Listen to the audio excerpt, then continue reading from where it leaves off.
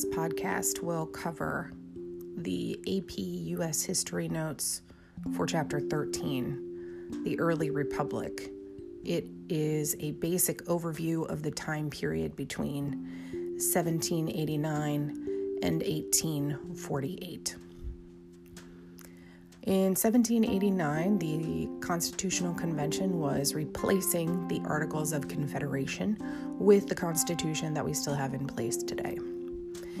Just 2 years later, in December of 1791, the Bill of Rights was also added as part of the new Constitution, with the original 10 amendments that were modeled after the English Bill of Rights that was written 100 years earlier. It is about 10 years later when the United States purchases what is known as the Louisiana Territory. It is the modern-day areas where Missouri and Kansas and Nebraska and Arkansas and Oklahoma rest, smack in the middle of the country, also known as the Midwest. France sells the United States that piece of land in 1803 because Napoleon has a lot of expensive wars happening and he needs the influx of cash in order to fund his efforts. So that piece of land west of the Mississippi is now part of the United States. When that occurs, it gives rise to a new idea, an idea that really still continues even in the present day. That idea is known as manifest destiny. Americans believed very firmly that God had chosen them to populate most of North America, and they continue west across the Mississippi into this land that is unknown to them because they believe that it is their right. The area west of the Mississippi is inhabited by a native population who had been there for thousands of years before Europeans set foot on the North American continent. But Americans disregard that. They don't think of natives as people who own the land. They simply think of them as a hindrance. This idea that the United States has the right to expand west also helps prompt President Monroe in 1823 to write what becomes known as the Monroe Doctrine. It was a letter written by the president that would have been shared with many countries in Western Europe, and it made it clear that they were no longer welcome to come into North America, really anywhere, and claim land.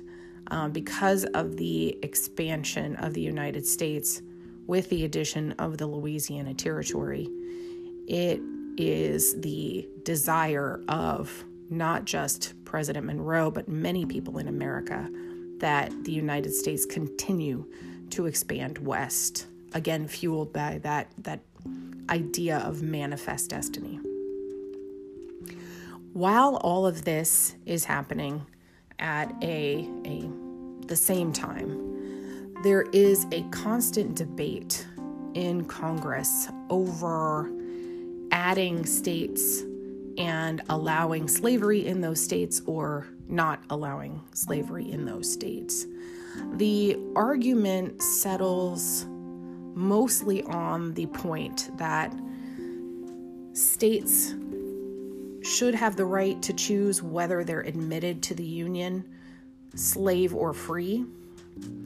But the federal government, the government in Washington, D.C., argues that they should have final say in order to try and keep a balance. You see that put into practice in 1820 with the Missouri Compromise. The state of Missouri is added at the same time that the state of Maine is added. Missouri is deemed a slave state, slavery is allowed there, and Maine is deemed as a free state. And the Missouri Compromise sets a precedent that is held for the next 30 years, which is that whenever states are admitted, they're usually admitted to the Union in pairs. That way, there's one slave state and one free state, and the balance is maintained. Running parallel to all of this, of course, is a growing sentiment that the slave-holding South is not ethical. The argument over slavery still continues. So even though the political balance has been struck by admitting slave and free states in pairs, there are still other objections to slavery. Of course, one of the biggest ones is that slaves are not citizens, but they're counted for tax purposes.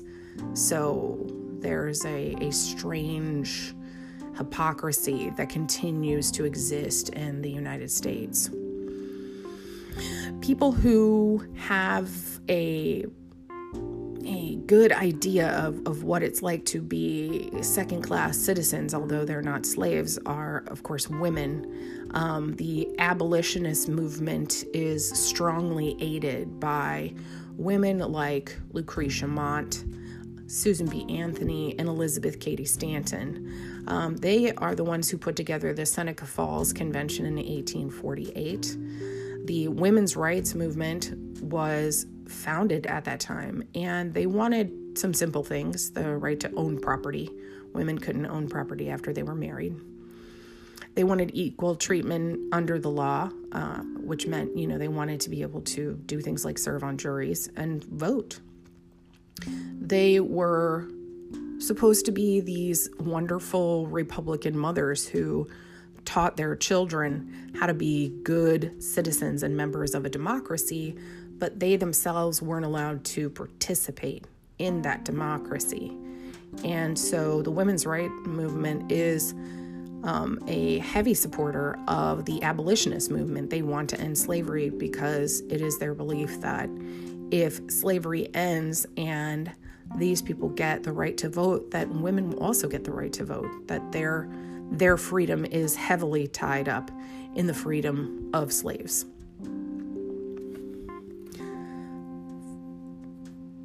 The next big event that we will look at is the California Gold Rush.